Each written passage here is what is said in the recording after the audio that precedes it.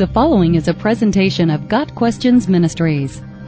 Is there any conclusive proof of God? The answer to this question depends greatly on what is meant by conclusive proof. Can we reach out and touch God or see Him in the same way that we touch and see people? No. But there are countless ways one can know assuredly that God does exist, that He is real, and He is who He says He is. We will look briefly at 3 ways of proving His existence, using both science and the Bible. 1. The law of cause and effect. This law of science states that every cause has its effect, and every effect has its cause.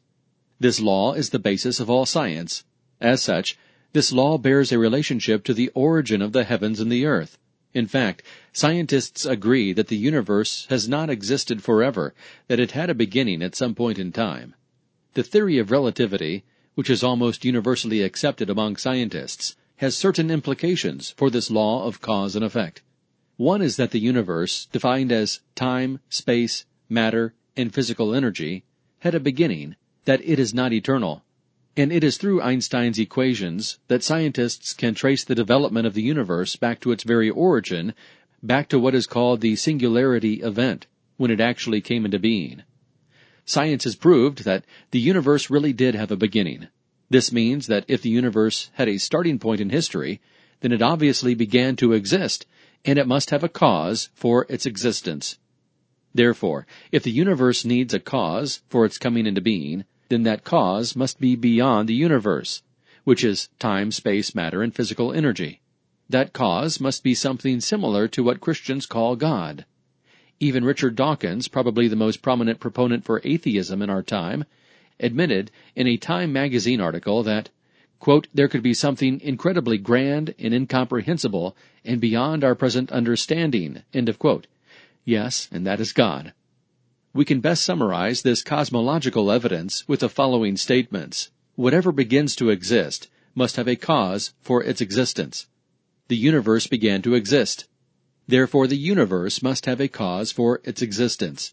The attributes of the cause of the universe, being timeless, existing outside of space, and so on, are the attributes of God. Therefore, the cause of the universe must be God. 2. The law of teleology. Teleology is the study of design or purpose in natural phenomena. This law of science essentially means that when an object reflects its purpose, goal, or design, it must have had a designer. Simply put, things do not design themselves. This holds true for the things in the universe, which proves that it had to have a designer.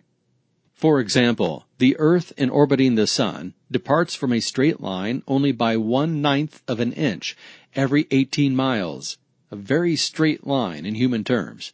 If the orbit changed by 1/10 of an inch every 18 miles, it would be vastly larger, and we would all freeze to death. If it changed by 1/8 of an inch, we would be incinerated. The Sun is burning at approximately 200 million degrees Celsius at its interior. If the Earth moved 10% further away, we would soon freeze to death. If it was moved 10% closer, we would be reduced to ashes. Are we to believe that such precision just happened? Think about it. The Sun is poised at 93 million miles from Earth, which happens to be just right. Did this happen by chance or by design?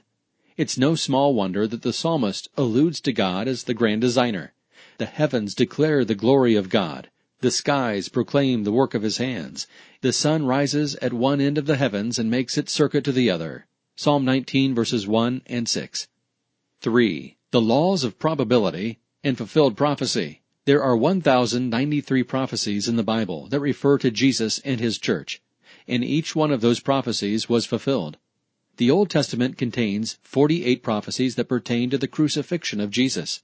When applying the laws of probability to calculate the likelihood of several events taking place at or near the same time, all probabilities have to be multiplied together. For example, if the probability of a single event occurring randomly is 1 chance in 5, and the probability of a separate event occurring is 1 chance in 10, then the probability that both events will occur together or in sequence is 1 in 5 multiplied by 1 in 10, which yields 1 in 50.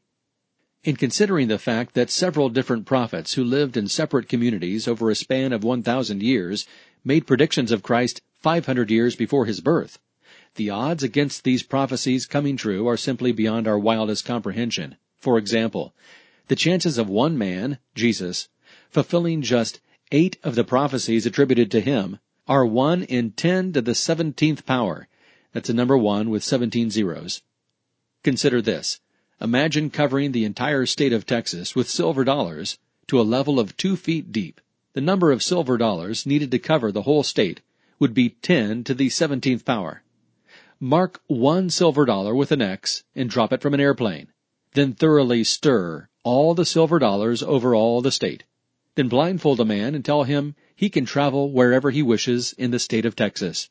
Then somewhere along the way, he is to stop and reach down into the 2 feet of silver dollars to pull up the 1 silver dollar that has been marked with an X. What are the chances of his doing this? The same chance the prophets had of 8 of their prophecies being fulfilled by any one man in the future. Based on the work of Peter W. Stoner and Robert C. Newman in Science Speaks, Scientific Proof of the Accuracy of Prophecy in the Bible. The Bible, with all of its fulfilled prophecies, proves the existence of God. Through the law of probability and the mathematical odds of prophecy being fulfilled, we can know assuredly that there was a divine designer and author of the Bible, the same one who brought the universe into existence. You may say to yourselves, how can we know when a message has not been spoken by the Lord? If what a prophet proclaims in the name of the Lord does not take place or come true, that is a message the Lord has not spoken. That prophet has spoken presumptuously. Deuteronomy 18 verses 21 and 22. Finally, God, the creator of the universe and author of our salvation, tells us, remember the former things, those of long ago. I am God, and there is no other. I am God, and there is none like me. I make known the end from the beginning, from ancient times what is still to come. I say, my purpose will stand, and I will do all that I please. Isaiah 46 verses 9 and 10.